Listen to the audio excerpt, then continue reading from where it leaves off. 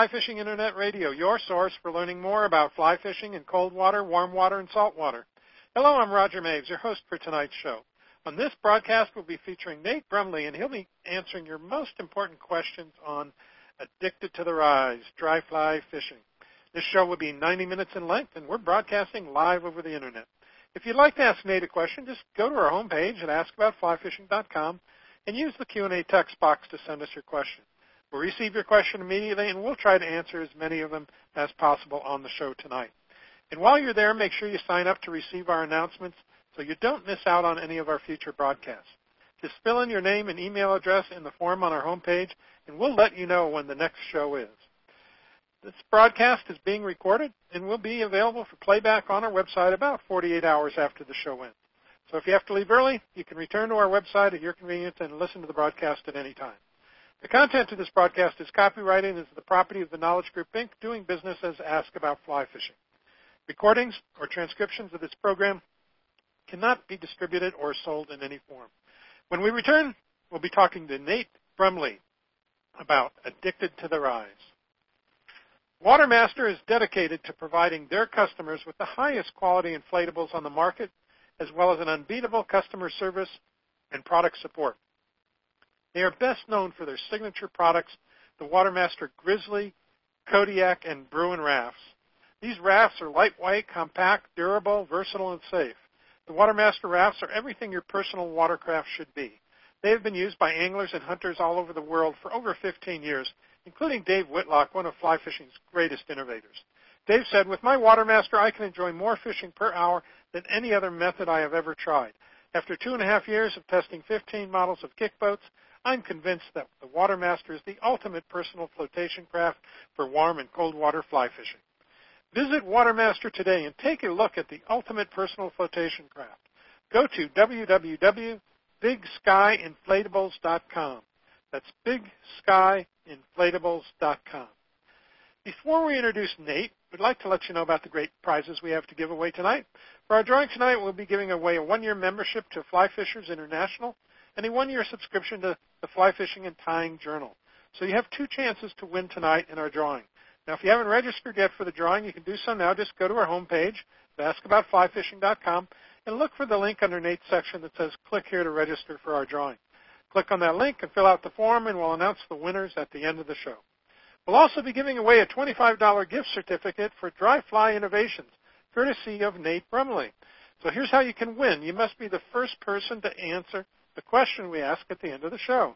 The question will be about something we talked about during the show, and you must submit your answer along with your name and location in the text box on our homepage. So listen closely and use your best typing skills, and maybe you'll win that $25 gift certificate to Dry Fly Innovations. Our guest tonight is Nate Brumley. Nate is the owner of DryFlyInnovations.com and author of 2 new cutting-edge dry fly books, Addicted to the Rise and Winter on a Dry Fly. The only bugs sold at his company are dry flies, and he's mastered the use of them in all seasons over all bodies of fresh water. Nate has never sunk a nymph or fished a streamer. His offering is 50-plus years experience fishing a dry fly exclusively. Nate's tying sessions introduce dynamic new fly patterns. His presentations are rich in dry fly techniques that include video to connect the concepts. These demonstrations are some of the most sought-after events in the industry, and his breadth of knowledge is truly phenomenal. It's been said that 1 hour with Nate is like gaining 10 years of dry fly experience. Should you have the opportunity and attend one of these tying sessions, presentations, or classes, it'll change the way you dry fly fish forever. Nate, welcome to Ask About Fly Fishing Internet Radio. Well, Roger, thank you so much for having me on. And before I forget about it, for all you fly fishing ladies out there, have a very, very happy Valentine. That's right. It is Valentine's Day. Huh? I wonder if all the right. fish are. Absolutely. I wonder if all the fish are snuggling up together tonight. Who knows? Yeah. Hopefully they got their box of chocolates as well. Yeah. Or a nice chocolate brown dry fly. There you go. That's exactly right. Absolutely. Yeah. Well, in your bio, it says that just 1 hour with Nate is like gaining 10 years of dry fly experience. So we got an hour and a half tonight, Nate. We're going to be really smart by the time we're done with you. So I'm looking forward to it. You'll be packing a load by the time it's all said and done. Good. Well, let's get at it. Yeah, it was interesting. I met you at the fly fishing show in Denver, and yeah, at your booth there, you had nothing but dry flies. So caught my eye and my attention. Yeah, and so here we are. So give me a little history about that yourself. We had a little in the bio, but what originally attracted you to the dry fly, and why did you stick with it without diverging off to nymphs or streamers or something else? Well, Roger, it's a very interesting thing how a person could ever be in the predicament of being a dry fly person for a lifetime. But I started dry fly fishing when I was just a little old guy. About 8 years old, I started, and I lived in a very small town, and basically I started out dry fly fishing, and really I just didn't know that there was anything any different. And by the time I graduated from high school, I had used a dry fly enough and figured out enough ways to use that dry fly that I just kept right on using that son of a gun, and I never snipped it off. Well, good for you. Yeah, that's quite the accomplishment. I think about it, and I think the first fish I ever caught fly fishing was on a dry fly, and I remember because I tied it, and it was a mosquito, and I caught a largemouth bass on it in a little farm lake by the house. So I hear you, and did a lot of other fishing before that, but that was my first fish on a fly was a dry fly, and it was exciting, so especially when you tie it. That's exactly right. That does add a lot to the overall picture. And I was one of those pretty lucky people. I started tying dry flies. I had my first lesson when I was in junior high. And then my high school basketball coach was an accomplished tyer, and he kind of added to my skills as we moved along. And, dry fly fishing and fly tying has just always been an integral part of everything that I have ever done in fly fishing. But, when you think about an old dry fly, it's one of those situations where when you see that fish come to the surface and you see him eye to eye out there, there is nothing in my life that is more exciting than seeing that big old fish at a dry fly. And in all honesty, I think the reason why I just continued to fish that dry fly, I just think the reason is that if I didn't have that connection to that fish at the surface, then it really wouldn't be fly fishing at all. I would find no excitement in fly fishing if I just didn't have that connection with that fish. Yeah, it is exciting. We all experience that, I know, and there's nothing like it. But yeah, it's just a lot of fun. Well, we got, of course, I'm going to get this out of the way quickly because it always comes up on our shows. But we've got Ted and Brian and Joe and Rick all asking, what is your favorite all-time go-to, dry fly that you wouldn't be without? So I'm kind of lumping all their questions. And they had some suggestions like a catskill, a comparadon, a parachute, a rusty spinner, a beetle, and parachute Adams. So give it up here, Nate, and tell us what's your go-to fly. That's a question that I get often asked, and I never really know appropriately exactly how to answer that question because in all honesty, I don't really have a favorite fly. My favorite fly is the fly that is addressing that group of fish and having success at that moment. That moment can be pretty short-lived, and then there must be a new dry fly that replaces that fly that continues to catch fish. I guess what I would tell you is my favorite fly is always the one that continues to catch fish. Now, that said, I do have a few favorites in the box. that are kind of the old reliables that I'll go to. Oftentimes when I'm just in this rock between hard place and trying to find the right fly. So I guess if I were going to tell you a single fly, and I would have to tell you a single fly of summer, and then I would have to tell you one in the winter, because those are two separate fields of fishing that take separate groups of flies. In the summertime, my favorite dry fly probably is what's called an emperor caddis in olive brown in a size 18. In the wintertime, that's a really, really tough question. I would have to say it's probably one of our little convertible patterns, a unique little tie that we do for blue wing olives that is an adult pattern in the tie, but it can then be, the wings can be then pulled down and turned into a spinner. So if I were picking winter, I would have to say that old convertible is just a great, great bug. Yeah, yeah. So is that emperor caddis a pattern that you use for searching if there's no rises and no activity? Is that a I searching do pattern? use that fly for searching. It's a wonderful searching pattern. And, searching patterns are always, there's always a lot of trial and error that goes into any searcher pattern. But the wonderful thing about the emperor caddis, it can be fished directly to the nose of a fish in the hatch, and then you can serve it to holding water and have very similar results with fish coming blindly. Yeah, because I'd like to get into that a bit more later on, talking about those times when there are no rises, and what do you do there? So that's why I was asking there. Pete Rogers in Sonoma, California, he asks, no hackle, difficult to tie, not the best floater, pretty much a one-fish fly. Why should I pursue this pattern and have it in my box? Pete, that is a really, really good question.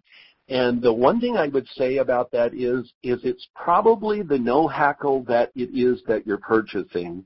Now, we do offer no hackles at our company, and our tire on that fly is a guy from Idaho Falls, Idaho, by the name of Joseph Bear. Joseph Bear is a master at no hackle, and I have fished his no hackles for many years. And none of the problems that you're looking at that I see in this question, the no hackles that I fish, that Joe ties, they ride high on the surface. They have great floatability. They a no hackle in its wing will always separate out just a little bit, but by painting a little bit of floatant on the wings and making sure that you have a right side, left side column that are equal, our no hackles fish brilliantly over many different types of hatches, is what I would say. Interesting. Yeah. When does a no hackle come into play? I mean, when do you use it? A no hackle is specifically a hatch bug. It is going to be delivered in a rising fish specifically to the hatch it is addressing.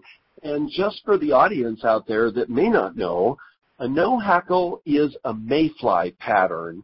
So its use would always be in a mayfly hatch, and basically what you would be doing is just matching size, color, silhouette, and then serving that no hackle exactly to the nose of that fish. And that's a fly that right in the surface, correct? It does, and it is not a high riding fly. It's more or less a belly down fly. Because of the nature of the high riding wing, what it will do is it advertises a perfect silhouette of the body of the fly, and then it has the great nuance of the wings that are above the surface, and that combination, I do believe that probably the trigger on that fly is actually the wing structure on the fly and the beautiful shaping of that wing. And you mentioned for those that are interested in tying a pattern like that, you mentioned a couple of things. One was that the two, just to make sure I have this right, The two wing columns need to be identical and balanced, right? And that's correct. Well, a true no-hackle, you have to understand, is done out of duck quill. And duck quill basically is the primary feathers of a duck, both on the left and right side. A perfect no-hackle is tied off of the same duck. It is the identical feather on the right side and the identical feather on the left side. And what that creates is the perfect curvature because those feathers are identical side to side on the same duck. And as far as a no-hackle, there is no greater learning curve than tying a no-hackle dry fly. It is one of the most difficult strokes of thread to material of any other dry fly tied on earth. Yeah, and I'm looking at the ones on your website. They look beautiful. Joseph Bear is the master of no-hackle. I have never seen anyone that can tie a no-hackle like Joseph. Yeah, very nice, very nice. Good. Kevin in Tennessee asks, do you consider emergers to be dry flies? And if so, what is your preferred method of keeping them in the surface film? You know, Kevin, that's a great question.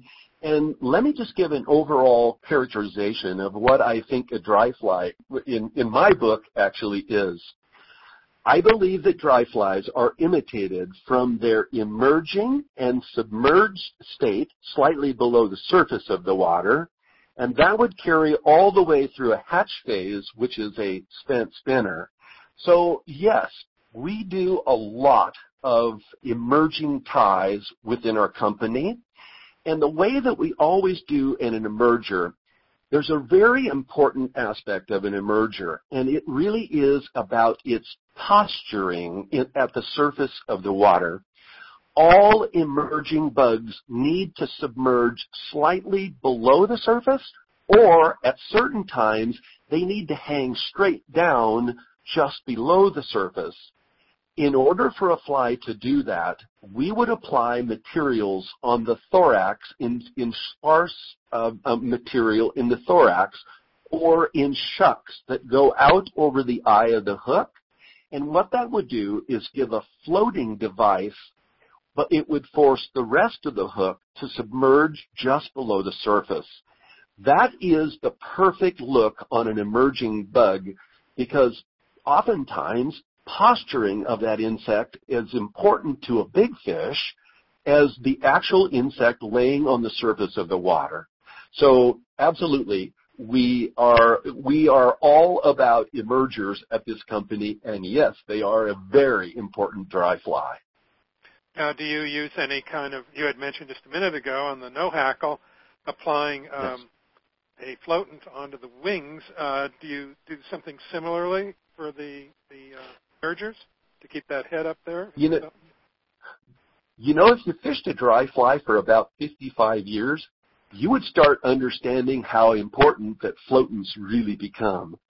You know, oftentimes we think that we just put floatant on a dry fly, we just on all over the dry fly, and that's what's going to float our bug. When I look at floatant in a dry fly, I look at where it is that I want to put floatant on the dry fly to make the dry fly posture perfectly for its hatch phase. And in doing so, what you do then is you apply floatant for presentation. And they all go hand in hand. To give you an example on that emerger that we were just talking about, whenever you see a dry fly that is imitating a cripple or a little hatcher at the surface, anytime you see a cripple, do not put floatant on the tail of a cripple. In order for a cripple to be perfectly postured at the surface, you want the tail to sink slightly below the surface and the head and shoulders of the fly to be above the surface. Many times what fools a great big old fish is looking at that fly and recognizing that that bug in its hatch phase is floating perfectly at the surface. The one thing I think that really needs to be understood about dry fly fishing It is always about the teeny tiny little details that make the greatest amount of difference over big, smart fish. Hmm. Yeah, that makes total sense. There's a question a little later. Rick in Medusa, New York, asked about the best floating. So maybe now's a good time to talk about the different kinds of floating you use and when you use them. Yes. To open up the question, and it is a very good question, by the way, Rick, to open up the question, I would say this. There are no dry flies that you use that do not need an application of floatant. The only bug in there that you might exclude from that would be like a foam beetle or an entire foam fly. That fly does not need floatant because it's going to float no matter what. But in the other dry flies that you would use, there are various different materials within the dry flies that, like, say that we produce. Anything that is hair and hackle, we like to recommend a paste for that material. And we use a lot of Payette paste by Loon. It is perfect for hair and hackle. Now, there's another component that we use in many of our dry flies, and it's what's called Cul de Canard, or CDC. It would be the oil-infatuated feathers that sit on the duck's rear end on the preen gland. That material is some of the greatest floating material on Earth, but it needs floatant too. There's a solution by Loon again that's called Loxaw. Loxaw is the greatest floatant for CDC. It takes a simple blowout of the CDC and a small amount of Loxaw, and that will float your CDC through any kind of casting it is that you may do, but you will have to reapply after every fish you catch. Okay, and the first one you said was Loon, and it kind of broke up there, so it was a Loon paste? Oh, I'm sorry. It's a Loon product called Payette paste, and that would be used for hair and hackle, and the Loxaw would be a formula that we would use for CDC, or Cul de Canard. And those are the only two you use? That's the only two formulas that I use. Wow, okay. And that will cover every dry fly it is that you own. So floatants are not, rocket science. If you have a solution that it goes along with your CDC flies and covers your hair and hackle, that is the only floatant material it is that you need. Now, I'll make one exception to that. I do an enormous amount of deep winter fishing. In fact, I was on the rivers just a couple of days ago. So I'm never a dry fly. But in the winter, the only floatant that I take with me is just the Loxaw, because most of the flies are tiny and many of the flies have a component of CDC. When you're when it's not an emerging pattern but a high floating dry fly, do you apply the paste to the whole fly? Body, tail, yes, you do. Hackle? Absolutely, Roger. Anytime that your objective is to float your fly high and dry on a big high ride, and you would always want to think about that fly as being a fly that would be fished to fast riffle rather than down on a slick somewhere. At any time you want a high ride on the fly, your application of floatant then would be over the entire bug, including the tail. Okay, good. All right, there's some really good tips right there, so everybody was listening carefully. Nate, we're going to take a very quick break, and when we come back, we'll dig into this dry fly fishing a lot more, so stick with. Sounds great to me, Roger. Okay. Baja Fly Fishing Company is dedicated to fulfilling your vacation dreams, and just so there's no mistake, they derive as much pleasure helping a novice improve as they do fishing with a pro. From the casual to the hardcore, they can match your expectations with their experience and coaching. A vacation with the Baja Fly Fishing is more than a fishing trip. It's a full-on Baja experience that you will remember forever. They know the Baja after 40 years of traveling its back roads, kayaking its shoreline, surfing, and snorkeling while pioneering the fly fishing techniques that have evolved into the tactics used today. They are well-versed in fly fishing the beach, in kayaks, on pangas, and are well-versed in all tackle types. Join them in pursuit of roosterfish, dorado, marlin, sailfish, wahoo, jack crevalle, yellowfin, skipjack, and many other species. Learn more about Baja Fly Fishing Company by visiting their website at BajaFlyFish.com. That's BajaFlyFish.com. You're listening to Ask About Fly Fishing Internet Radio. We're talking with Nate Brumley about Addicted to the Rise, dry fly fishing. If you'd like to ask Nate a question, just go to our homepage at askaboutflyfishing.com and use the Q&A text box to send us your question. We'll receive your question immediately, and we'll try to answer as many of them as possible on this show tonight. Nate, I always ask my guests at this point in the show, what's going on in your fly fishing world? So we've mentioned your business a couple times. Tell us about Dry Fly Innovations, and also I believe you're going to some shows coming up here. You might want to talk about those as well. Absolutely, Roger. We're pretty busy this time of year. In fact, we've been 3 times to the East Coast in the last month. So we're road warriors, are really what we are. But to give you an idea about what Dry Fly Innovations is all about, basically we are a dry fly company. We don't sell anything at the company other than dry flies. And our one objective in any way that we could, we are just here to help you become better on a dry fly. And if you're really good at it already, we even think we have some ideas that might even push that game a little bit higher. Our game is 24/7 dry fly, and we basically are just America's voice of dry fly is who we are. What is your URL again, your domain name? Dryflyinnovations.com. There you go. Okay. Yeah, and you're selling fly boxes, flies, destination river packs for specific rivers. And you were tell people about your blog and how that relates to your books as well. You know, I would start with the books, and then we would talk about the blogs. In the last 2 years, we have authored 2 pretty cutting-edge dry fly books. One is Addicted to the Rise, and the other is Winter on a Dry Fly. Our books are rather unique in that they have a 90-minute DVD in the back of each of those books that covers the concepts in video that we address within the book. Along with each of those books, there is a free 1-year subscription to the blogs, and the blogs are another just great learning tool.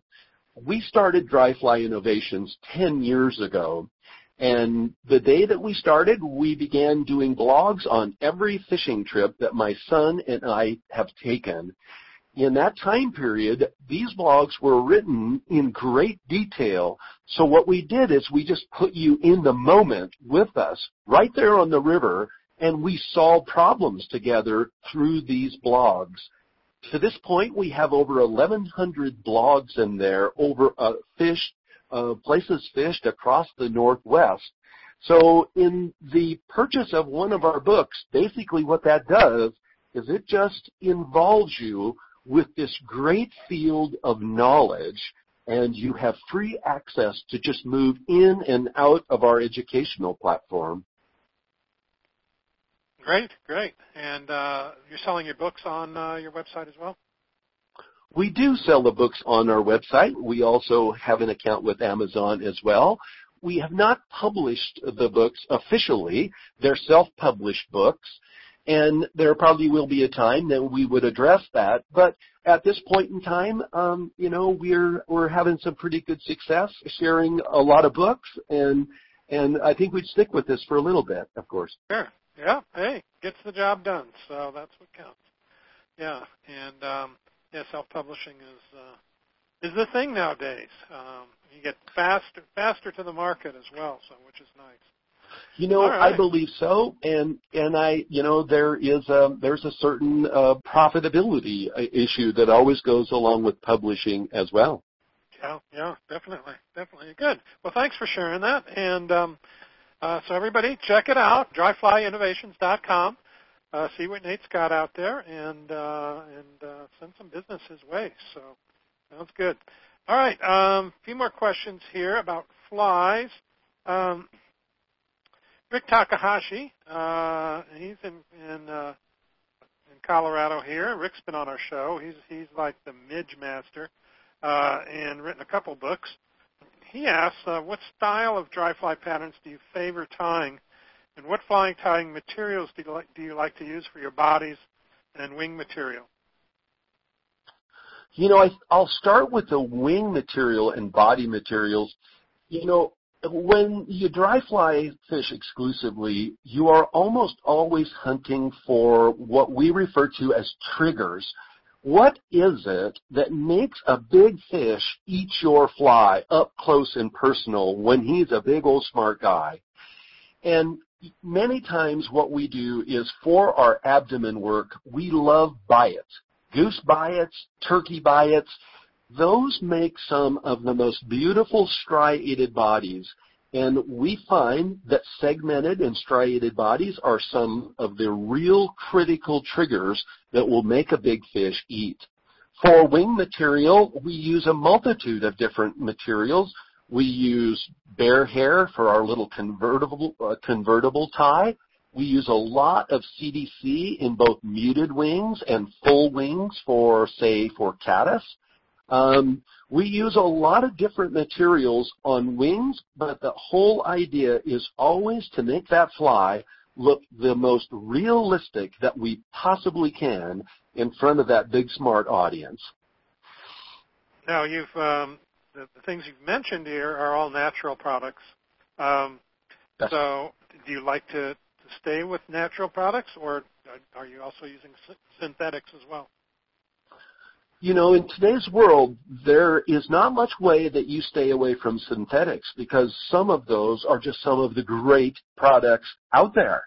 You know, I think of the underwing material that we use, like Sparkle Organza under our emperor caddis, caddises. I think about, you know, the use of Zelon in shucks, in small shucks, and the various different methods of wings and spinners that we use, you know, out of synthetic materials. And, you know, there really is not a lot of materials that would fit a dry fly that we're not adverse to actually using. And then, you know, getting back to, you know, my favorite flies to tie, I guess, you know, my answer to Rick would be you know, I think we all do have favorite flies that we tie, but I don't really have any specific, you know, flies that are my favorite to tie. My belief is that you tie flies and you manufacture flies to hook fish. That is the one criteria that makes it a favorite or not favorite fly for me, is what I would say. Yeah, I'm just looking kind of across the board here, and I'm seeing hair, I'm seeing quills, synthetics, all kinds of things. So whatever gets the job Absolutely done, right? Yeah, yeah. That's exactly right. And it's no holds barred when you have to deal with a big fish out in the real world on dry fly. Yeah, yeah. Are there any tying tips that may be specific to dry flies that you can throw out here to the folks? You know, I just believe that in the first person that ever taught me how to tie a dry fly, I remember to this day some of the comments that he made, and the one comment that always stuck out in my mind is a comment that he would make if I got in too big of a hurry to get my work done. He would always say that, you know, it's your job to make a perfect dry fly. And the way that always gets done is that you take the time and the effort to make all body parts perfect. And, you know, that's just the way I started tying dry flies. And I'm a believer in that philosophy right there. There's no such thing as a sloppy dry fly. They just do not exist in a fish's world. So when it comes to tying, just think about precision.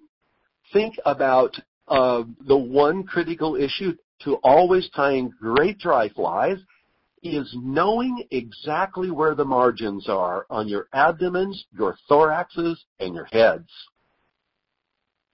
And I would think tying sparsely is a critical part of that whole, tying process as well. I remember when I first started tying, mine were like these bulky things with huge shoulders. It looked kind of like the Hulk, and consequently they didn't float real well. But Roger, they do. And I would tell you this, that same mistake is being made on many of the commercial flies out there even today.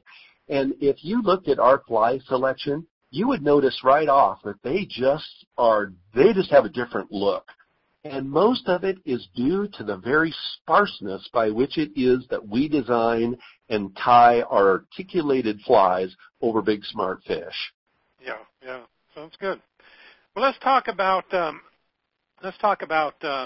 equipment here a little bit. What about rods? What weight rods do you use most often? Are you a 4-weight, 3-weight guy, or do you like a bigger rod? No. In fact, in the water that I fish out of Idaho and then across the Northwest, we just have, we're blessed here in that we just have a lot of really big fish in the rivers across the Northwest. I fish 2 types of rods pretty consistently. I fish a 4-weight rod and a 5-weight rod. I keep those 2 rods rigged almost all the time. As a summer rig, I will have the 5-weight rigged for a large bug, and I'll have the 4-weight rigged for small bug. So those would always be the 2 rods it would be that I would be fishing. I don't see a lot of need for a 3-weight in the type of most of the water it is that I fish, just because I think it's really kind of our responsibility. If you're going to fish for big fish in fast water, use a rod that has enough backbone in it to get the fish delivered to the net as quickly as you can. Okay, good. I'm going to talk about lines here in a minute, but I'm going to backtrack here a little bit because we had a couple questions come in on the internet, and it looks like I missed one question from Peter Brown, so I'm going to throw this one out here before we dig deeper into the lines. Peter Brown in California asked, what are the qualities of a searcher pattern as distinguished to a hatcher, match the hatch pattern?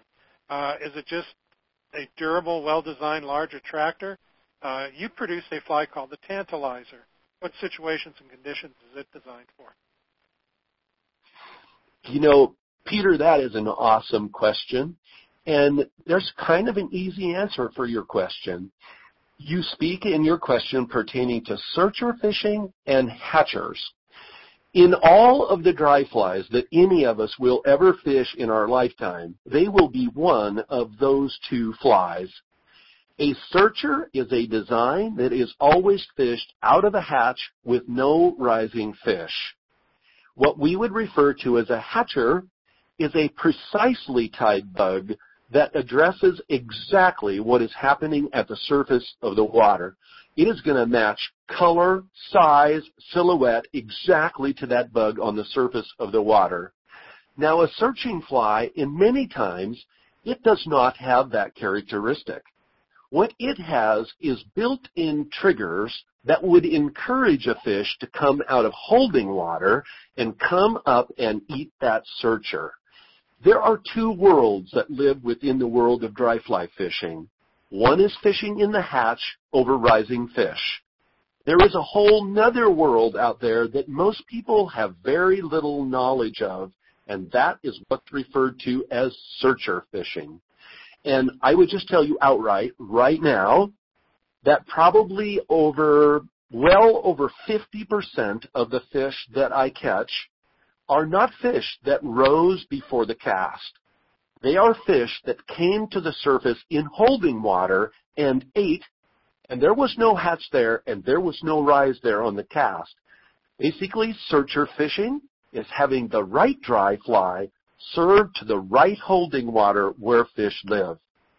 Then the hatching aspect is little more than matching the hatch and addressing those rising fish at the surface, but it is 2 different worlds of dry fly fishing.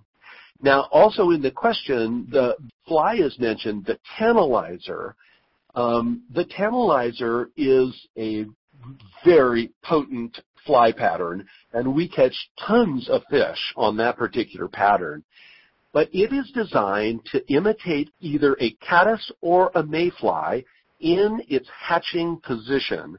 There is a little wing nodule on that fly which indicates that that fly is in its hatching phase and the wing has not yet developed into a mature wing. Anytime that you would use a tantalizer, you are not going to put floatant on the tail because that is another bug that must posture at about a 45-degree angle with the tail submerged below the surface. Very good, very good. So a couple others here came in on the internet. James says, Nate, I've been watching your shows on YouTube. What techniques do you use to improve strike detection when using size 20 and smaller flies? You know, that's a great question. And I would be absolutely lying if I told you that I see those small dry flies all the time. But the one thing that I do know, I do have enough control on my cast to where I know pretty much where that fly lit on the surface of the water. Any fish that rises in proximity will dictate the setting of the hook because that fish is probably at your fly. Yeah, just the vicinity. That's right. That's exactly right. Yeah. And this is just a question for me. You do have a few patterns in your book, and do you have videos on tying some of these flies that are your pattern? You know, that's a very good question. We have no videos in the books, in either of the books, that are tying videos. The videos are basically what we do in the video is we put you right over on the river over big fish, and we show you the concept that we're trying to teach you in the book. And I had just learned over the years, and being an ex-school teacher, that if you can just put video behind these concepts, it just has a way of sticking to you.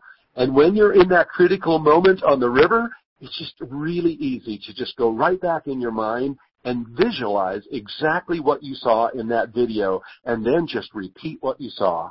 There's just no substitute for video. But we don't do any video to fly tying, but we do, our final chapter in both of the books, we give you the top 12 dry flies that we fish in Addicted to the Rise, and then we give you the top 10 dry flies that we fish in winter in our Winter on a Dry Fly book. But what we do is we give the standard instruction on exactly how to tie that fly with a photo. Plus a bunch of work from your blog about fishing that fly. So, Absolutely. Not just a recipe. Yeah, very good. Well, and an interesting thing, too, Roger, that should be noted, that, you know, our company, and really, you know, I have basically designed the dry flies at our company over a lifetime. They are the only dry flies it is that I use. The same thing that we ship out to our customers and that they order are the identical same dry flies it is that I use. Now, I would say that there's always, you know, we've always got 8 or 10 or 12 prototypes that we're testing, but the basic flies that I fish are the identical flies that we offer to our customers. Right. And also, I just noticed, because I haven't got through your whole book here yet, but the boxes in the back. And you have boxes set out for instance, it looks like a caddis box, a blue wing olive box, right? Mayfly box. Yes. Terrestrial box. That's correct. Yeah. So now, are these boxes? These are your recommendations on how to create your own box, or are these boxes that you're selling at Dry Fly Innovations, or both?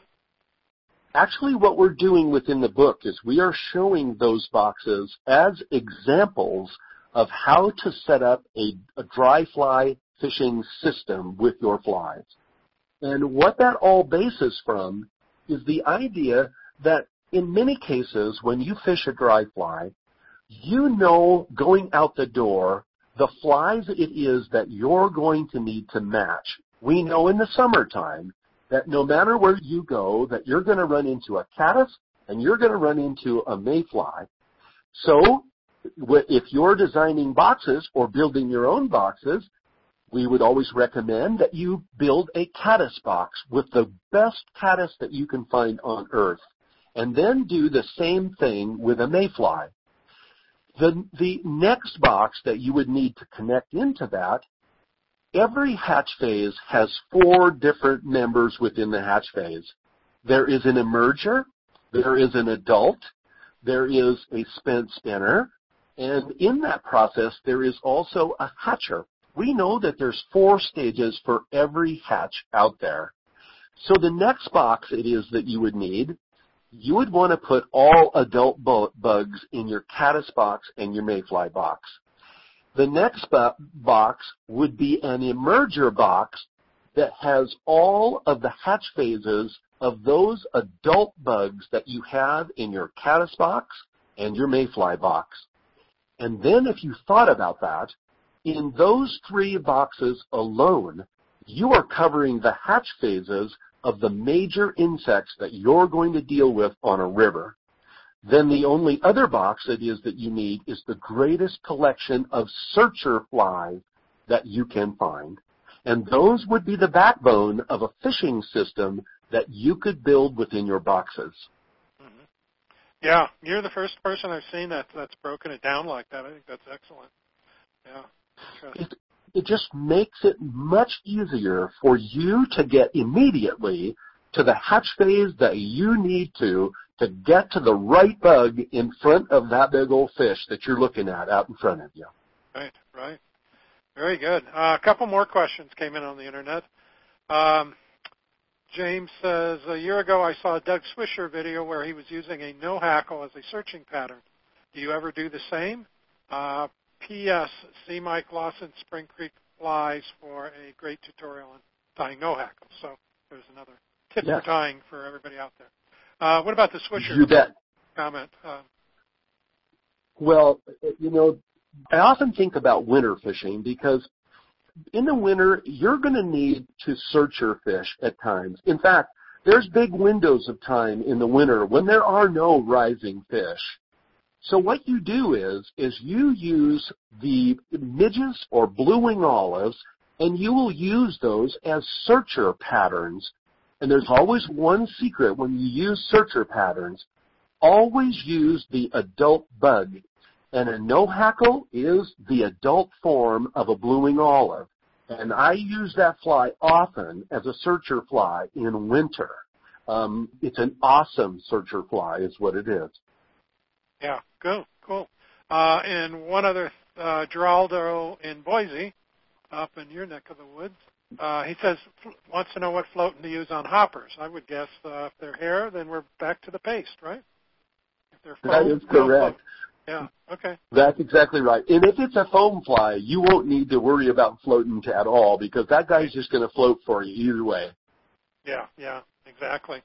Okay, we'll take a quick break here, Nate, and then we'll come back and we'll talk more about lines and presentation and so forth. So, looking for that shot at a permit, Whipray Key Fishing Lodge in Belize is where you want to be. When you stay at Whipray Key Fishing Lodge, you're on a private island and are only minutes away from some of the finest permit fishing in Belize. Whipray Key is just a 30-minute boat ride from Placencia. Once you're there, you'll be fishing Permit Alley, one of Belize's best fisheries, and you won't take long boat rides to get started. You'll fish with world-class guides like Daniel Cabral, whose family has fished the area for over 30 years. Want to switch it up and fish for a tarpon and bonefish and make it a grand slam? They can make it happen at Whipray Key Fishing Lodge in Belize. Book your next adventure now. Visit whipraykeyfishinglodge.com. That's Whipray and then C-A-Y-E fishinglodge.com. You're listening to Ask About Fly Fishing Internet Radio, and we're talking with Nate Bremley about Addicted to the Rise, dry fly fishing. If you'd like to ask Nate a question, just go to our homepage at askaboutflyfishing.com and use that Q&A text box to send us your question. We receive your question immediately, and we'll try to answer as many of them as possible on the show tonight. Okay, Nate, Tim in Oregon asks, says, at first I figured that you'd save a bunch of money on fly lines. Then I thought about how many specialty floating lines there are out there, matching many presentations. How many lines do you carry in each weight? Well, that's a pretty simple question, Tim. I carry one line. That's what I carry. My 4-weight and my 5-weight rods, my dry fly line that I use on both of those rods is Scientific Angler, and it's called Shark Wave is the name of the line, and it's basically got beautiful, perfect color. It is perfect presentation line, and that's the only line that I use. That's, I think, what he wanted to hear. He only needs to go get one line. That's exactly right. And you know, there's no sense of complicating the issue of dry fly any more than it probably already is. But that is probably the best dry fly line that's available out there right now. And the one comment I want to make about anyone that is purchasing dry fly line, stay away from all of those fluorescent lines that you're seeing out there. Don't fish those oranges, and don't fish those bright greens, and don't fish those fluorescent lines over big, smart fish. That is just an insult to their intelligence. I didn't know they could become insulted. Well, you know, the other comment I would make to that is oftentimes, you know, we think about that old fish out there as just, you know, cold-blooded creature with a small brain that doesn't think. I look at those fish out there as rocket scientists, and that's the way that we should address a fish, is basically what we should all do as dry fly people. Well, there's been many a day that I think they are rocket scientists. Because they sure as hell have me figured out, that's for sure. Well, we've got Rick Takahashi again asking about what type of tippet materials to use for dry flies, and can you discuss how you set up, you know, and rig your terminal tackle for dry flies? Absolutely. You know, I have really critical too, right? You know, it is, and you know, a lot of times I think that people just look at an old tapered leader out there as just a piece of leader that you attach a fly to. You know, when I look at a tapered leader in tippet, what I see is stealth. What I see is perfect presentations. What I see is the creation of invisible zones around your dry fly. And I also look at them to be versatile, to be able to move in and out of different sizes of flies and do that quickly and efficiently and then be back on the fish. So I can't say enough about the importance of your tapered leaders and your tippets. I have probably tried almost every brand out there. The only tapered leaders and tippets that I fish are the Umpqua series of tapered leaders and tippets. They are nylon, and they are perfect color, water green. They are supple enough to make perfect presentation, and they do create those invisible zones around the fly.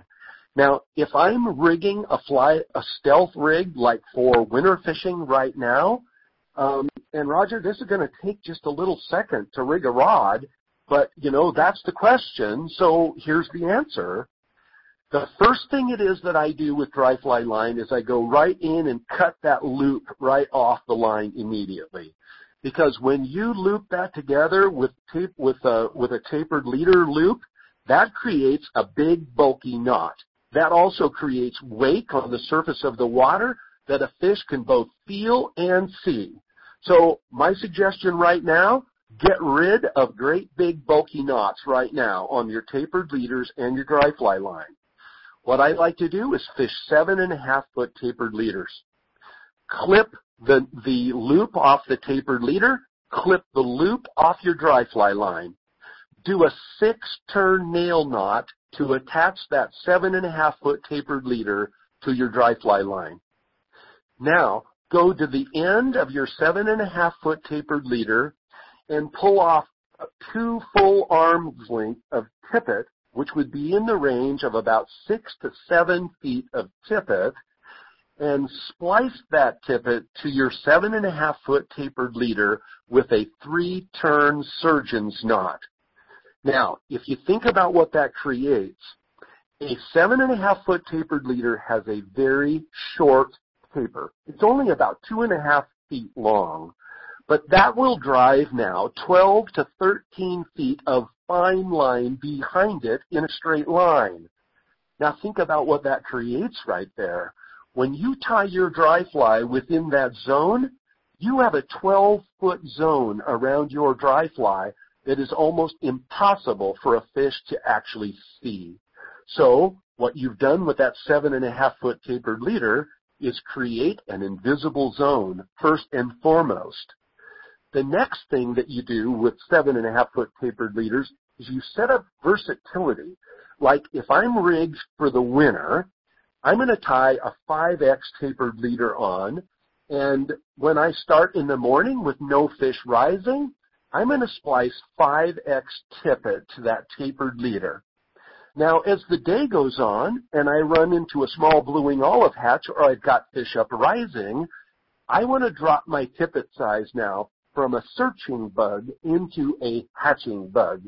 So I can come right in, splice 6X tippet to my 5X tapered leader, tie off my small bug, and serve it directly to the nose of a fish in the hatch. So you also want to have a lot of versatility within the tippets and tapered leaders it is that you use. Now, to finish your rig, we all know that a tapered leader does not last forever. I'll generally get, if I hook a lot of fish, I'll generally get 3, maybe 4 trips out of a tapered leader. At that point in time, I'm going to have to change that tapered leader. Now, we've already started with a nail knot. We've attached that 7.5-foot tapered leader to the dry fly line. Now what I'm going to do on my worn-out tapered leader, I'm going to clip it at 20 inches from the dry fly line. So what I have now is a nail knot, 20 inches of heavy line, and now what I'm going to do is with a 2-turn surgeon's knot, I'm going to place my next 7.5-foot tapered leader. So have I got the audience totally lost out there at this time? No, I think you're totally clear. I'm following you, word for word. Beautiful. You're doing great. Beautiful, beautiful. So that's my ideas about leaders, and the final comment on tapered leaders. Always keep in mind that a nylon leader needs at least 20 minutes stretch time before it is a long, straight, perfect leader. So when you reach the river, instead of, gearing up and putting on your waders and doing all those things, rig your rod first. And that way your rod will sit for that 20 minutes and get great stretch time on your tapered leaders while you're putting on your waders and getting your gear ready. When you say stretching, you mean just on the rod itself by... That's exactly right. Yeah, just okay. put the fly in the keeper, the Yeah. little holder just above the handle, and then cinch down the line, put a lot of good pressure on it, tighten the drag, and then stretch that line for a good 20 minutes before you fish. Okay, good tip.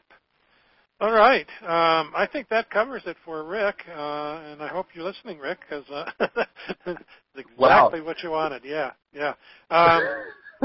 Ed in Wisconsin asked about, he says, do you see any advantage in reducing drag when fishing a furled leader as opposed to a nylon leader? So I assume you're not fishing furled leaders. Is that correct? I don't fish furled leaders, and a good buddy of mine, he owns a furled leader company. So, I like to let people go ahead and make their own choices about furled leaders. But what I have always found is that I just don't feel that I have the control that I need to really put a fly on a dime where it needs to be when you're dealing with rising fish. Yeah. Okay, and I think you've kind of answered this, but you might have another comment on it. Thomas in Washington says, if you only fish the top, does this mean you only fish when there's a hatch? And you've already, I think, explained that. Anything you want to add to that? I think it's a great question that should be reiterated that Thomas makes. And I think that Thomas's question really gets down to a true belief in the fly fishing world out there that there really is no fishing of a dry fly when there are no rising fish. And, I can't find that comment to be any further from what my life experience has been. I have caught fish in the hatch. I have caught fish out of the hatch. And I'm at a point in my dry fly life that I just don't really care. If there's fish rising, great. I'm all about it. But if there are not fish rising, I know two things. I know that I own great searching bugs, and I know precisely where fish live. If you have those two combinations right on a dry fly, you would never need to clip it off again, and you just go right on fishing that son of a gun for the rest of your lifetime. And I guess that you could say that I'm a living example of someone who has done that. Yeah.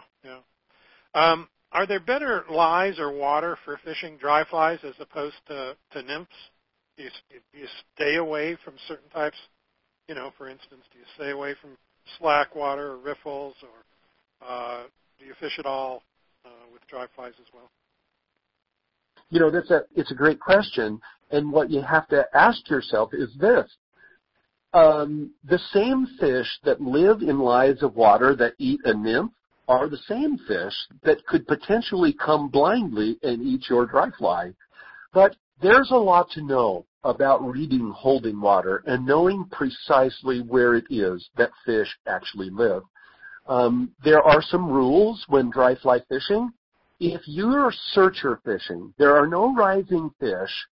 Do not go to deep pools and anticipate a fish to come from 7 feet underwater and come up and eat your dry fly. If there are bugs that are hatching in the water in that deep pool, those fish will be there. But if they are not, then don't try to searcher fish into deep pools. Searcher fishing should be executed in shallower water where there is a shorter distance to the fish to the fly.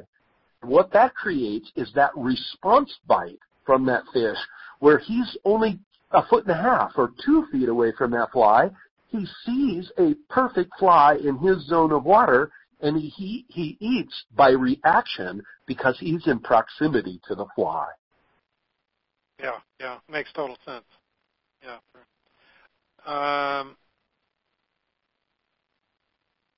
So we look for the same holding lies and so forth, but with an easy reach of a surface take. So that's correct. That's correct. Because the fish aren't moving.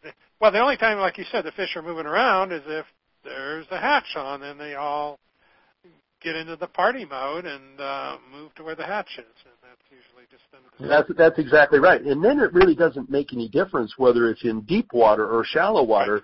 What the fish are going to do is they're going to man the surface of the water and eat those bugs at the surface of the water. Yeah. So, but the follow-up question is a really good one. Is what do you do? What do you do when there's no fish rising? What kind of water is it that you look for then to serve a dry fly? Right. And I like to think in terms of 2 locations on a river that is always money. And they are this: a riprap edge where you have a lot of structure in the water, a lot of boulders on the bank and a lot of boulders in the water that is setting up these beautiful staging areas where those fish can lay in calm water and then strike out into that currented water where the food is passing by. I love structure water when there are no rising fish. That is one of the great locations that you should always serve a dry fly when there are no rising fish.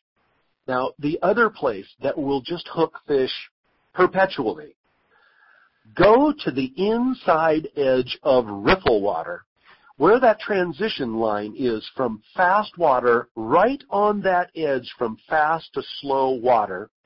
What that type of water does is consolidate fish exactly on the seam. And as long as you keep your dry fly within that seam, you are casting your fly to the greatest number of fish that might be out there right on that seam. Any place that consolidates the numbers of fish into smaller zones of water is a benefit to you with a dry fly.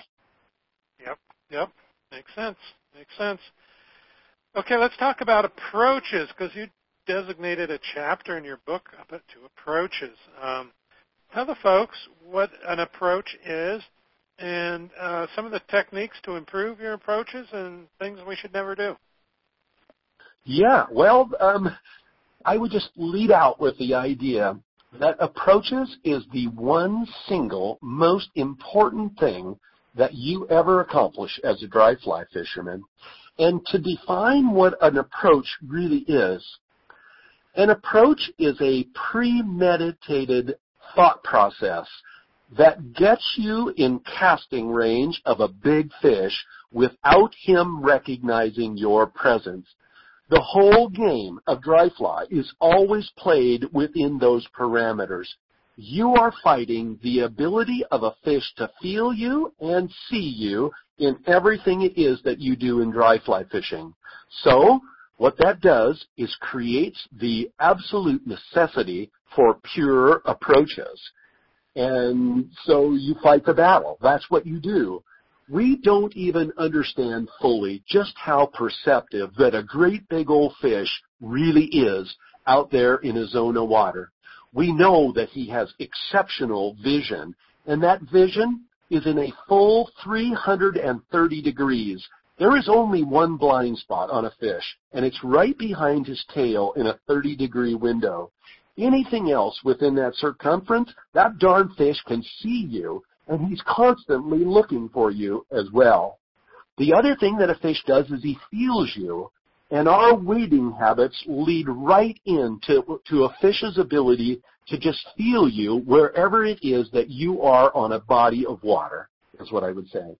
And there's just, when it comes to approaches, many times, and I believe this to be true, many times we don't even get to deliver a fly to the big fish that we're addressing out there because of our approach habits. We get too close to fish. We wade too quickly. We make too much wake. We enter the water when we don't have to. We do a lot of things within our approaches that offend fish. And the one thing that you do not do in the world of dry fly is you do not offend fish. Now, there's a whole list of things that offend fish, and I'm just going to mention a few of them just off the top of my head. Number one, you never cast a shadow over any zones of water in which it is that you're going to fish. The second that your shadow comes over the surface of the water, basically what you're doing is framing yourself against the sun. And a big old fish out there knows exactly what you look like, and he's petrified of the way that you look. You don't slap the water with your dry fly line. You don't rip line off the surface of the water when you recast. You roll cast into your next cast, then pick up and deliver the fly. You don't use fluorescent lines in your dry fly line. You don't put dry fly line over the top of a fish's head. You don't walk the fisherman's trail along the edge of the river. That is just a place where fish have grown to recognize the entrance of all fishermen always show up on the fisherman's trail. You never wear white or bright clothing. In fact, most of the clothing being offered at your local fly shop right now is offending more fish than you even know. All of those peaches and those blues and those tans, those are perfect colors for a fish to see you at long distances. Match yourself against the backdrop of a river. Olives are one of the great colors that you should wear most of the time. The other thing is just, don't wade into zones of water until you cast a fly in that zone of water first. The other thing is don't enter a river from high to low. If you are elevated above a fish, there is no distances above the surface of the water that he can't see you. So when you enter the water from above, make sure that you're in the cover of trees or brush or large rocks. Everything it is that you do is to conceal yourself away from that great big old fish. Well, Nate, we're all going to have to take sedatives before we go out fishing because just to keep our excitement. Because most of the things you talk about, we all break those rules because we're too damn excited.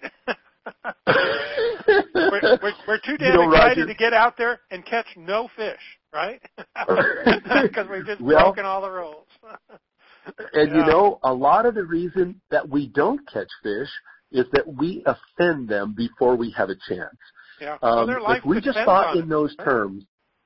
And the other thing is just obviously all of us that are out there on the river together, just look at the speed by which most people fish, which is significantly too fast for the fish that are existing out there in the water in front of them. If there was one thing that I could offer as a suggestion, just slow down. Make yourself much more indiscreet, and you'll hook a lot more big fish because you did. There you go. Let's talk about rise forms for a minute, because this is always a question that comes up. What are the different rise forms? How do we know what they're feeding on? And which flies should we be reaching for those rise forms? So can you talk about that for a few minutes? I would be more than happy to talk about that. In fact, rise forms, if you just looked at the rise of a fish and you just thought about it as a communication, just that old fish out there just talking directly to you and basically telling you what it is that he is doing. A rise form, there are a multitude of rise forms. And, if all that you ever did was dry fly fish, you become much more cognizant of how many just different rise forms that there are. I would just go through a few of them. There is a rise form out there that I refer to as crushing. That is when a big old fish actually comes completely out of the water and pounces down on its prey. Oftentimes, that's a big bug that he's trying to pounce down on, and he's not necessarily looking to eat that bug in one clean swoop. What he's wanting to do is cripple the bug, and then what he'll do is make another run at him and actually eat him. There'll be other times that you'll actually see a fish porpoise. You don't really see his head. All you see is kind of a hump in his back. You see his dorsal fin, and then you see his tail. And you notice that the fish is always going in a downward motion. What that rise form is right there is a fish that is basically targeting emergers just under the surface. But what he sees is he sees an ascending nymph coming to the surface. And then what he does is he changes the angle of his feeding posture, and he goes downward into that ascending nymph and eats it below the surface. That fish is always telling you that his key really is an emerging bug, and that emerging bug is dangling just below the surface. That's how he gets set up on that porpoise bite. Now, there are other rise forms as well. You'll see fish jump completely out of the water. And at times, I've been on hatch flats before in a caddis hatch where it was just where you see 20 or 30 or 40 of those fish just absolutely, just jumping completely out of the water. We get a misread on that rise form right there. That fish is really not trying to catch something out of the air. What he's doing, he's chasing a fast-moving caddis to the surface of the water, and then he just so happens to catch it 6 inches underneath the surface. Basically what's happening, his momentum is still moving forward, and he'll shoot completely through the surface of the water. And all that is just a remnant of an eat that happened underneath the surface. You'll also notice on that fish, you'll never see that fish open his mouth above the surface. He doesn't do that because he's already eaten the bug just below the surface. There are a multitude of rise forms, but there are 2 rise forms out there that you as a dry fly person, you must be able to recognize, and you must be able to go to your box and select a fly that matches it. The 2 rise forms, and we go into this in great detail in our books because it's so important to the principle of dry fly. The 2 rise forms you must identify is what's called an emerger bite, and the other one is what's called an adult bite. If you can recognize those 2 bites, they tie directly to fly patterns that are exactly what that fish is eating. An emerger bite will always be recognized by its subtleness. There will be a small ring with a bubble in the middle of it, and that is a fish that is sucking emergers off the surface.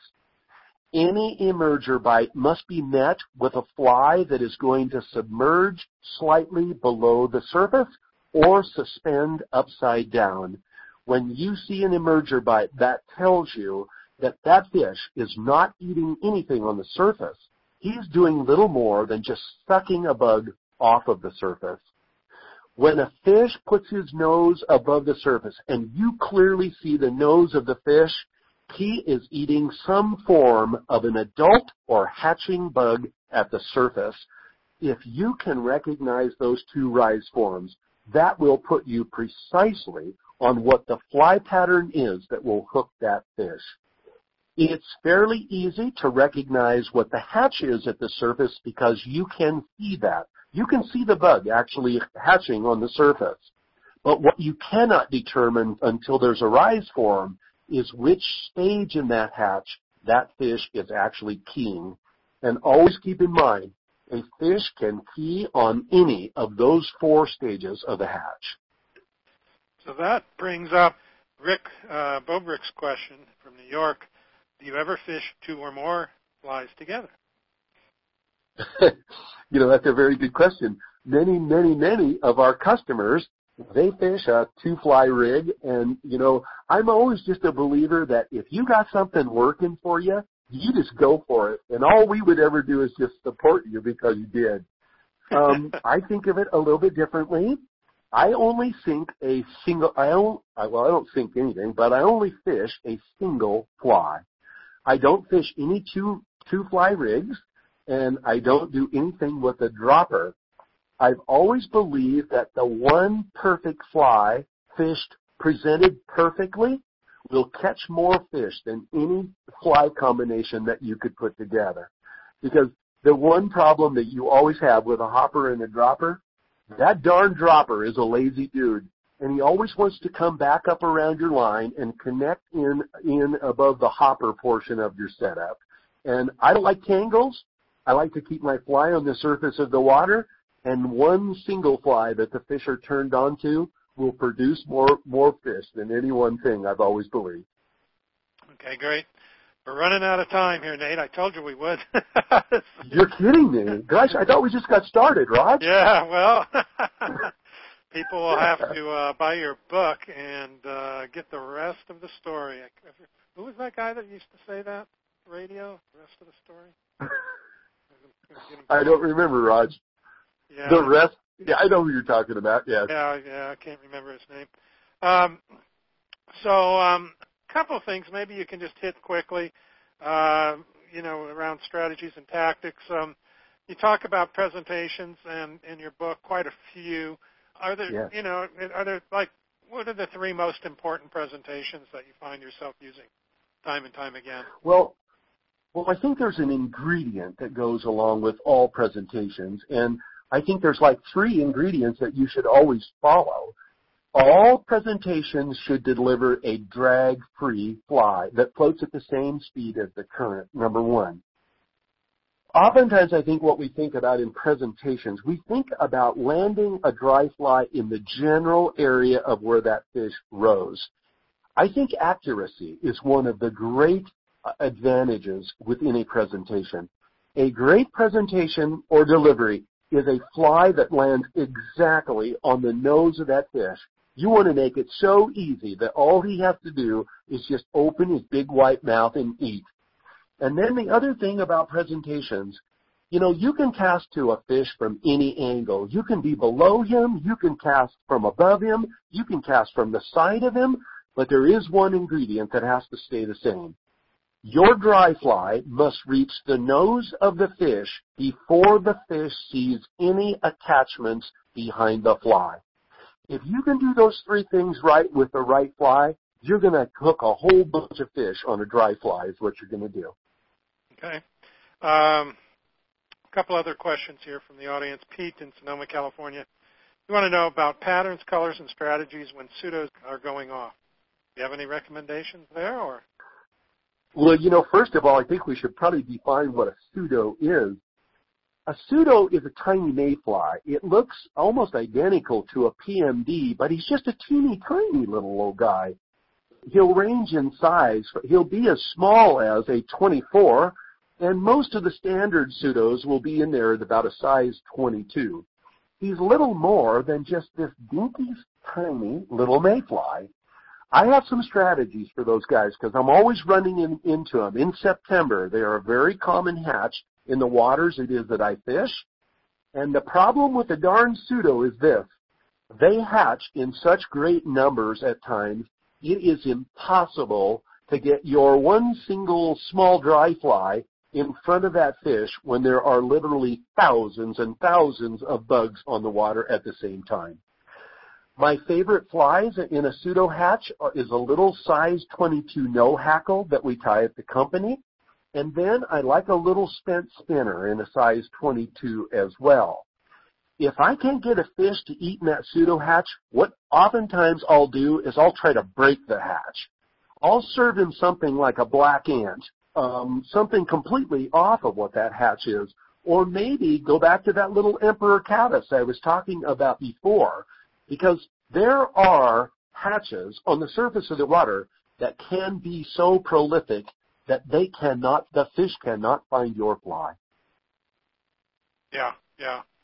Midge hatches and stuff too, That's exactly right. Blue wing olives, the same. Actually, all of them. I mean, I remember this black caddis hatch on the bighorn that, my arms were just black with bugs, I've never seen so many. Yeah, so, you run into it in all the bugs, really. The other comment, Roger, I'd like to make too, I mentioned the accuracy within casting, and that becomes really paramount when you're in a small bug hatch, when there's a ton of bugs on the water. It becomes paramount that your cast delivers a fly precisely to the trough in which a fish is eating. And keep in mind, on a small bug hatch, what a fish will do is he'll shrink down the water in front of him that he's willing to eat from. Most small bug hatches, he'll stay in one little area which we call a trough, and that fish will then eat straight up. His trough will normally not be any wider than about 6 inches wide. That means that no matter where that big old fish is feeding across that hatch flap, you must put your bug inside of that 6-inch front right in front of that fish's nose. Accuracy becomes paramount in a small bug hatch. So practice your casting, I'm hearing. That's right. Yeah. Exactly. Okay, we got a couple other questions. Maybe we can just kind of whip through these here. All right. We've got, I'll cut this down really quickly. Corey in New Hampshire primarily fishes in a float tube, uses a lot of intermediate sink and floating lines, but the one thing he loves to dry fly fish is the June hex hatch at night. Loves that. Is there any pointers you can improve an already spectacular and most important predictable hatch almost to the minute at sunset in midsummer? Do you have any comments for him? I do. And what I would say to Corey is this. I would say this.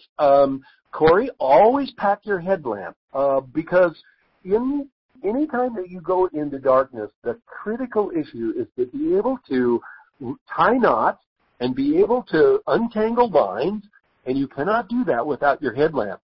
The other thing is, too, when you're going into darkness on any particular hatch, always maneuver that float tube to where you're looking into the last glare of light on the surface of the water.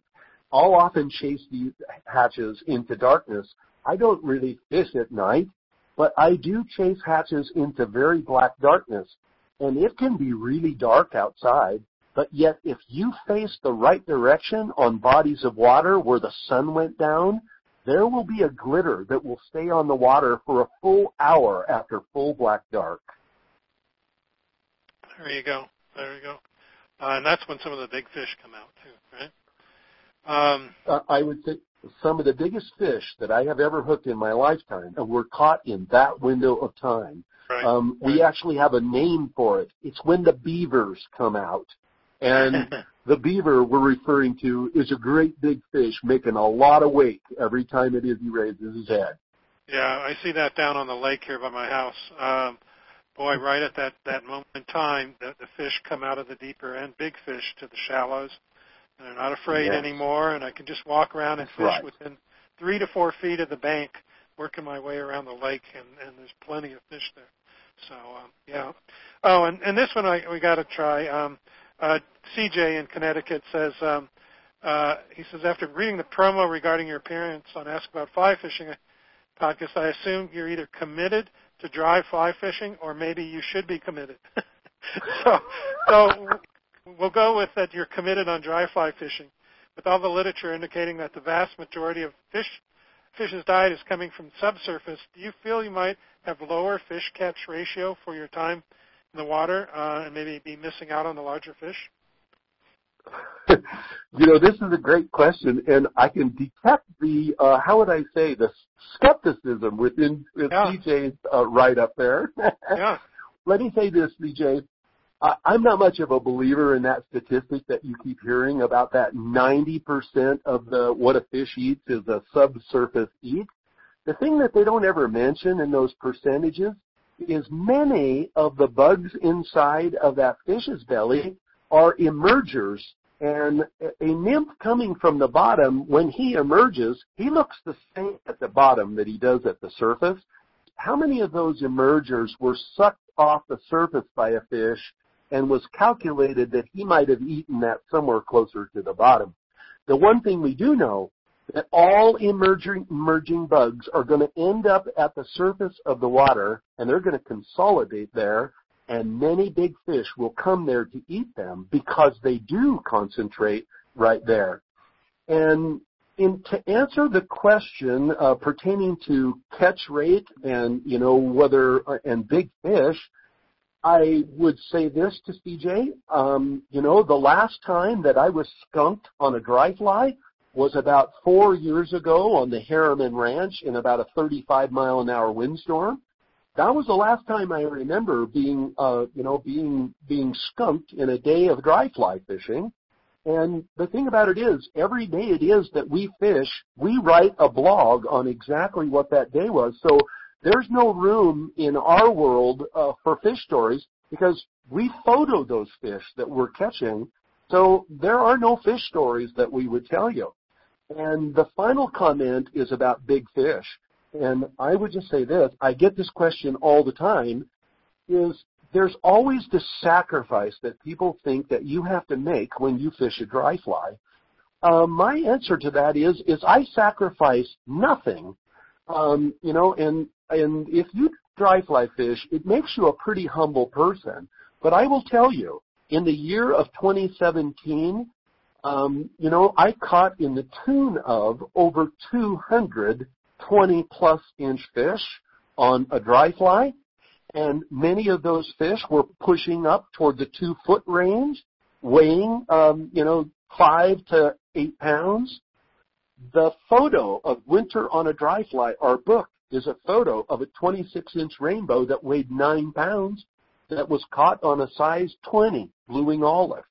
So, maybe I'm sacrificing something to lots of fish and big fish, but it doesn't feel like I am. Yeah, that sounds like you're doing just fine.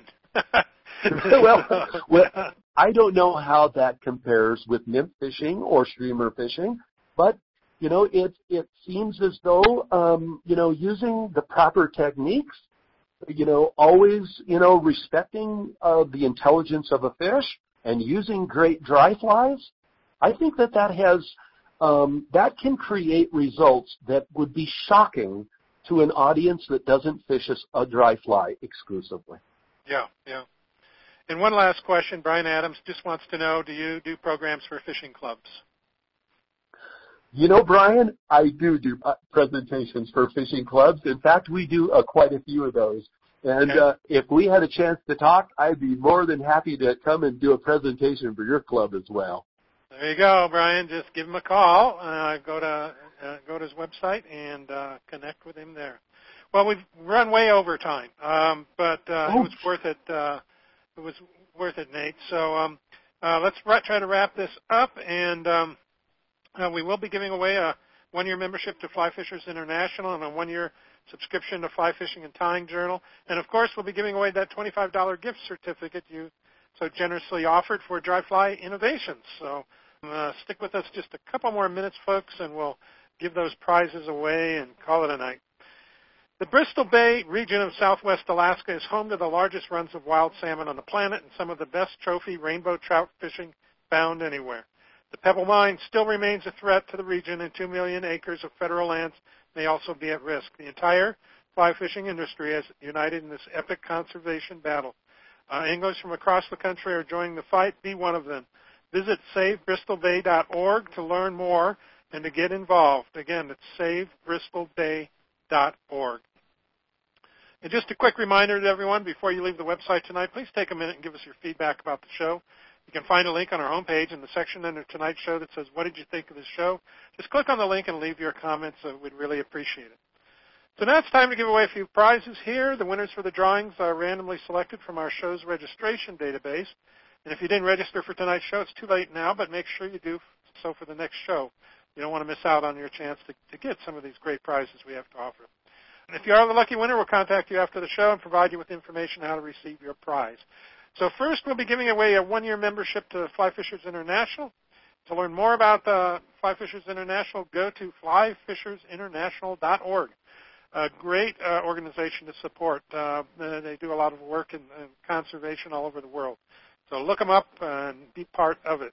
Our winner for that tonight is Lloyd Berkey in Pennsylvania. Lloyd, congratulations on getting that membership. So I know you'll enjoy it. Now we'll give away that one-year subscription to the Fly Fishing and Tying Journal, which you can learn more about at amatobooks.com, where you'll find periodicals and books on all aspects of fly fishing.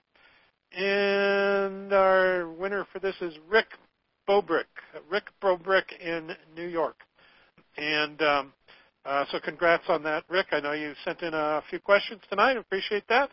And enjoy your subscription to Fly Fishing and Tying Journal. And lastly, we'll give away a $25 gift certificate to Dry Fly Innovations, and that can be redeemed on dryflyinnovations.com. We'll send you out a certificate, and you can go shopping on Nate's great website. So apply it towards flies, books, whatever you want from the site. And so our question tonight will be a two-part question. Nate talked about two kinds of floating. What are those two kinds of floating? I want a brand and a type. What are those two kinds of floating? So, Nate, I'm just waiting for them to type that in, and I'm checking online to see who the first person is that gets it correct. And then you can help me verify that I got the right answer here. So, still checking. They're typing. I'm checking. They're typing some more. Well, at least I didn't answer the question for you, so it's all good. Yeah. Yeah.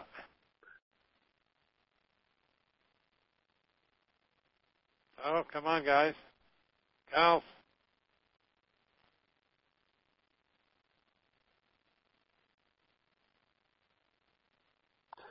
Boy, nothing's coming in here. I'm wondering if our system's working okay here. Maybe we asked too hard of a question. They usually give. We've got some pretty good note takers out there.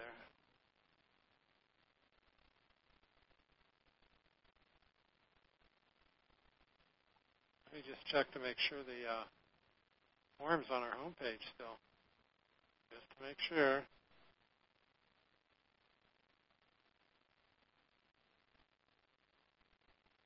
And that's why. Okay, so here's what I'm going to do. The form disappeared on our homepage, so you can't send in the answer. So send your answer to info@askaboutflyfishing.com. Include your name, location, info at askaboutflyfishing.com. First email I get in the email box that's correct, then we'll give that to that person. So we'll check that later on. Hey, Nate, thanks for being on the show. It was a blast. I learned a whole lot, and you're just a wealth, just a knowledge bank, and I really enjoyed it. Thanks for being here. Well, thank you so much, and I thank the audience as well. And just a gentle reminder, ladies, have a really happy Valentine's Day. You're winning a lot of points with the ladies tonight, Nate. I'll tell you. That's right. Yeah, I had to celebrate Valentine's Day on Sunday so I could do this show tonight. So, that worked out just fine. So, but anyway, well, thanks again for being on the show. Hope we can do it again sometime. You bet. It would be my pleasure. Great. Our next broadcast will be on March 7th, 7 p.m. Mountain, 9 p.m. Eastern Time, and that show I'll interview Gunnar Peterson, and our topic for the show will be fly fishing Iceland. Gunnar's company has over 30 years of experience hosting and guiding fly fishers in Iceland. Trout, salmon, and Arctic char can be caught there in some of the most scenic places in the world. Fly fishing in Iceland is different than most countries, so listen in and find out all you need to know about fly fishing this unique fishery. We'd like to thank Fly Fishers International, Amato Books, Whipray Key Fishing Lodge, Watermaster, Baja Fly Fishing Company for sponsoring our show tonight. And don't forget to visit our website, askaboutflyfishing.com, and make sure you're signed up to receive our announcements so you don't miss out on any of our future broadcasts. Hey, thanks for listening to Ask About Fly Fishing Internet Radio. We hope you enjoyed the show. That's it. Good night, everyone, and good fishing.